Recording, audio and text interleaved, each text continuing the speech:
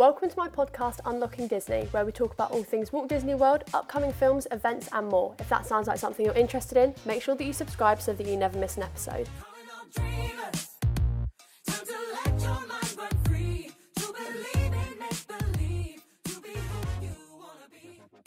Hey everyone, it's Maddie. Welcome to today's episode of Unlocking Disney. This is the last episode in my little series that I'm doing of my must-dos at Disney World. So today's episode is based on Epcot. We're looking at rides, attractions, quick service counters, restaurants, shows, entertainment and meet and greets. I do really like every single Disney park that there is in Walt Disney World, however Epcot is at the bottom of my list. There aren't loads of rides, there aren't loads of shows that I can watch. Personally, I don't get how people spend whole days there. Obviously, there are some parts of the park that I do really love, and I've put all of them into a list and I'm going to be explaining them to you today. Starting off with rides and attractions, at the top of my list is 100% Test Track. Test Track allows you to build, create, design your own car, and then the whole concept is that your car goes up against loads of other cars in loads of different tests. There's capability, power, efficiency and responsiveness. The whole concept of Test Track is just so cool. I really love the queue and the ride itself is really cool. If you've been to Disneyland California, it's relatively similar to Radiator Springs races. Obviously the concept is different, but the fact that you're in a car and you're on a certain type of track and then there's a little race bit at the end, that's how it's similar. I would say that it's a family ride and little kids would enjoy it. It's not even a lap bar, you've literally got a seatbelt on. There aren't any big drops. Honestly, it's so fun. I think it's perfect for the family. Next we've got Soarin' Around the World. Do not underestimate it like I did. In 2017 when I went, my family were like, oh yeah, let's go on it, and I was like, I'm not really that keen on it. I don't really remember it from 2009, but we did end up going on it and it's just breathtaking. The concept of it is so good. I honestly love it. You do really feel like you're flying, which is such a strange thing. If you're afraid of heights, I'll probably say not to do this one, because even though it's a form of simulator, you still come off the ground. It's a definite must-do for me every single time that I go. It's just very immersive and you really feel as if you are flying around the world, which sounds so strange, I know, but I'm sure you'll understand it if you've been on it. Next up, we've got Frozen Ever After, and I'm not being funny, I would do this ride just to be in the queue. 1, it's air conditioned. 2, the theming is absolutely incredible. 3, you actually feel like you're walking through Arendelle. The ride itself is really sweet, and I think that it's really good for younger kids, and if you're going with younger children, I probably would queue quite a long time for it, but because I'm 16, I wouldn't want to queue that long for it. As I said, it's really sweet, really cute, but the queue time can get up to like 3 hours on some days, and it's just not worth that. I would queue probably no more than 45 minutes for it. I would really recommend this ride if you've got smaller children, and if you're like me and you're 16 or older really, and the queue time's less than 45 minutes, I say do it 100%. Next, we've got a really cute little kids ride, and it's the Seas with Nemo and Friends. Again, it's air conditioned, so it's a must do automatically. This ride is really cute, I'm not gonna lie. I would not queue anywhere near half an hour, 45 minutes for it. Anything below that I would. You basically sit in a little shell and you're taken through the story of Finding Nemo. It's really sweet, and they actually do use the real aquarium, like in the ride. They project Nemo and Dory and all that onto the glass of the aquarium, which I think is a really good idea. So overall, I would really recommend that one if the queue time isn't too long. It's really sweet and it's nice for some time out, but honestly, it is not worth anywhere more than half an hour. Now we're moving on to restaurants and quick service counters. I've actually only done 2 of these on my list, but 3 of them are on my bucket list. Starting off with Nine Dragons, which is Around the World Showcase in China. We actually had a reservation for Nine Dragons, and I'm pretty sure we had it just as the restaurant opened in the day. So we were like the first people in, which was quite fun. We had a really nice server. My dad and I were actually celebrating our birthdays last time we went, so we both got birthday cards, and inside it had happy birthday written in Chinese. The food was also absolutely incredible. I really recommend going if you haven't already. The next restaurant is very close to home because it's the Rose and Crown, which is in the UK Pavilion. It's so weird because I actually think that the British food that's served in this restaurant is better than the British food that you get served in Britain. So when I went to this restaurant, I had the fish and chips, which is beer battered and served with tartar sauce. The only thing I would say, if you're not the biggest fan of salt, ask for your fish to be cooked not using salt, because that's the only thing I found is that the batter was actually really salty, so I had to scoop the fish out of the batter. But other than that, it was absolutely lovely, and it was only $13. Next on my list, I've got the Refreshment Port, which is in Canada. I've never been to Canada, I don't know much about it, but all I know is that I really want to try the poutine. If you don't know what poutine is, it's literally just chips, gravy and cheese. There's just something about it that really makes me want to try it. So next time time I go to Disney, I really hope that I can. The next restaurant is meant to be one of the nicest restaurants that Disney has, and it's the Cellier Steakhouse. Steak and chips or steak and mash is one of my favourite meals, which is exactly why I really want to go here. It is on the slightly more pricey side, which is why I probably won't be going there, but honestly, looking at the pictures of food, it looks incredible. If you want to hear more about the experience in this steakhouse, then I definitely recommend watching Brogan Tate's Disney vlogs. She went there in 2018 with her boyfriend Benji, and they both said that it was one of the nicest meals they've ever had. The last restaurant that I'm going to be talking about is an absolute bucket list restaurant for me because you get to meet characters and I just love character dining. It's the Astor House Royal Banquet Hall. Again, it's on the more pricey side. It's like $63 for a main. So just like before, I don't think I'm going to be going there anytime soon. I guess you're paying more for the experience than the food as well. It definitely is a bucket list restaurant, but it only is if I had an endless pot of money, which unfortunately I don't. Now I'm going to move it away from food because I feel like I love food so much that I just ramble. I'm now going to talk about shows, entertainment and character meets that I love, starting with meeting Anna and Elsa at the Royal Summer House. This character meet is actually just to the right when you come out of Frozen Ever After, so it's a great one to do just as you come off the ride. That's what we did anyway. I had a really good interaction with both Anna and Elsa. Anna was definitely better for me, very enthusiastic. She was talking about Olaf and she started reciting lines from the first Frozen film. I remember really vividly, she was like, he doesn't have a skull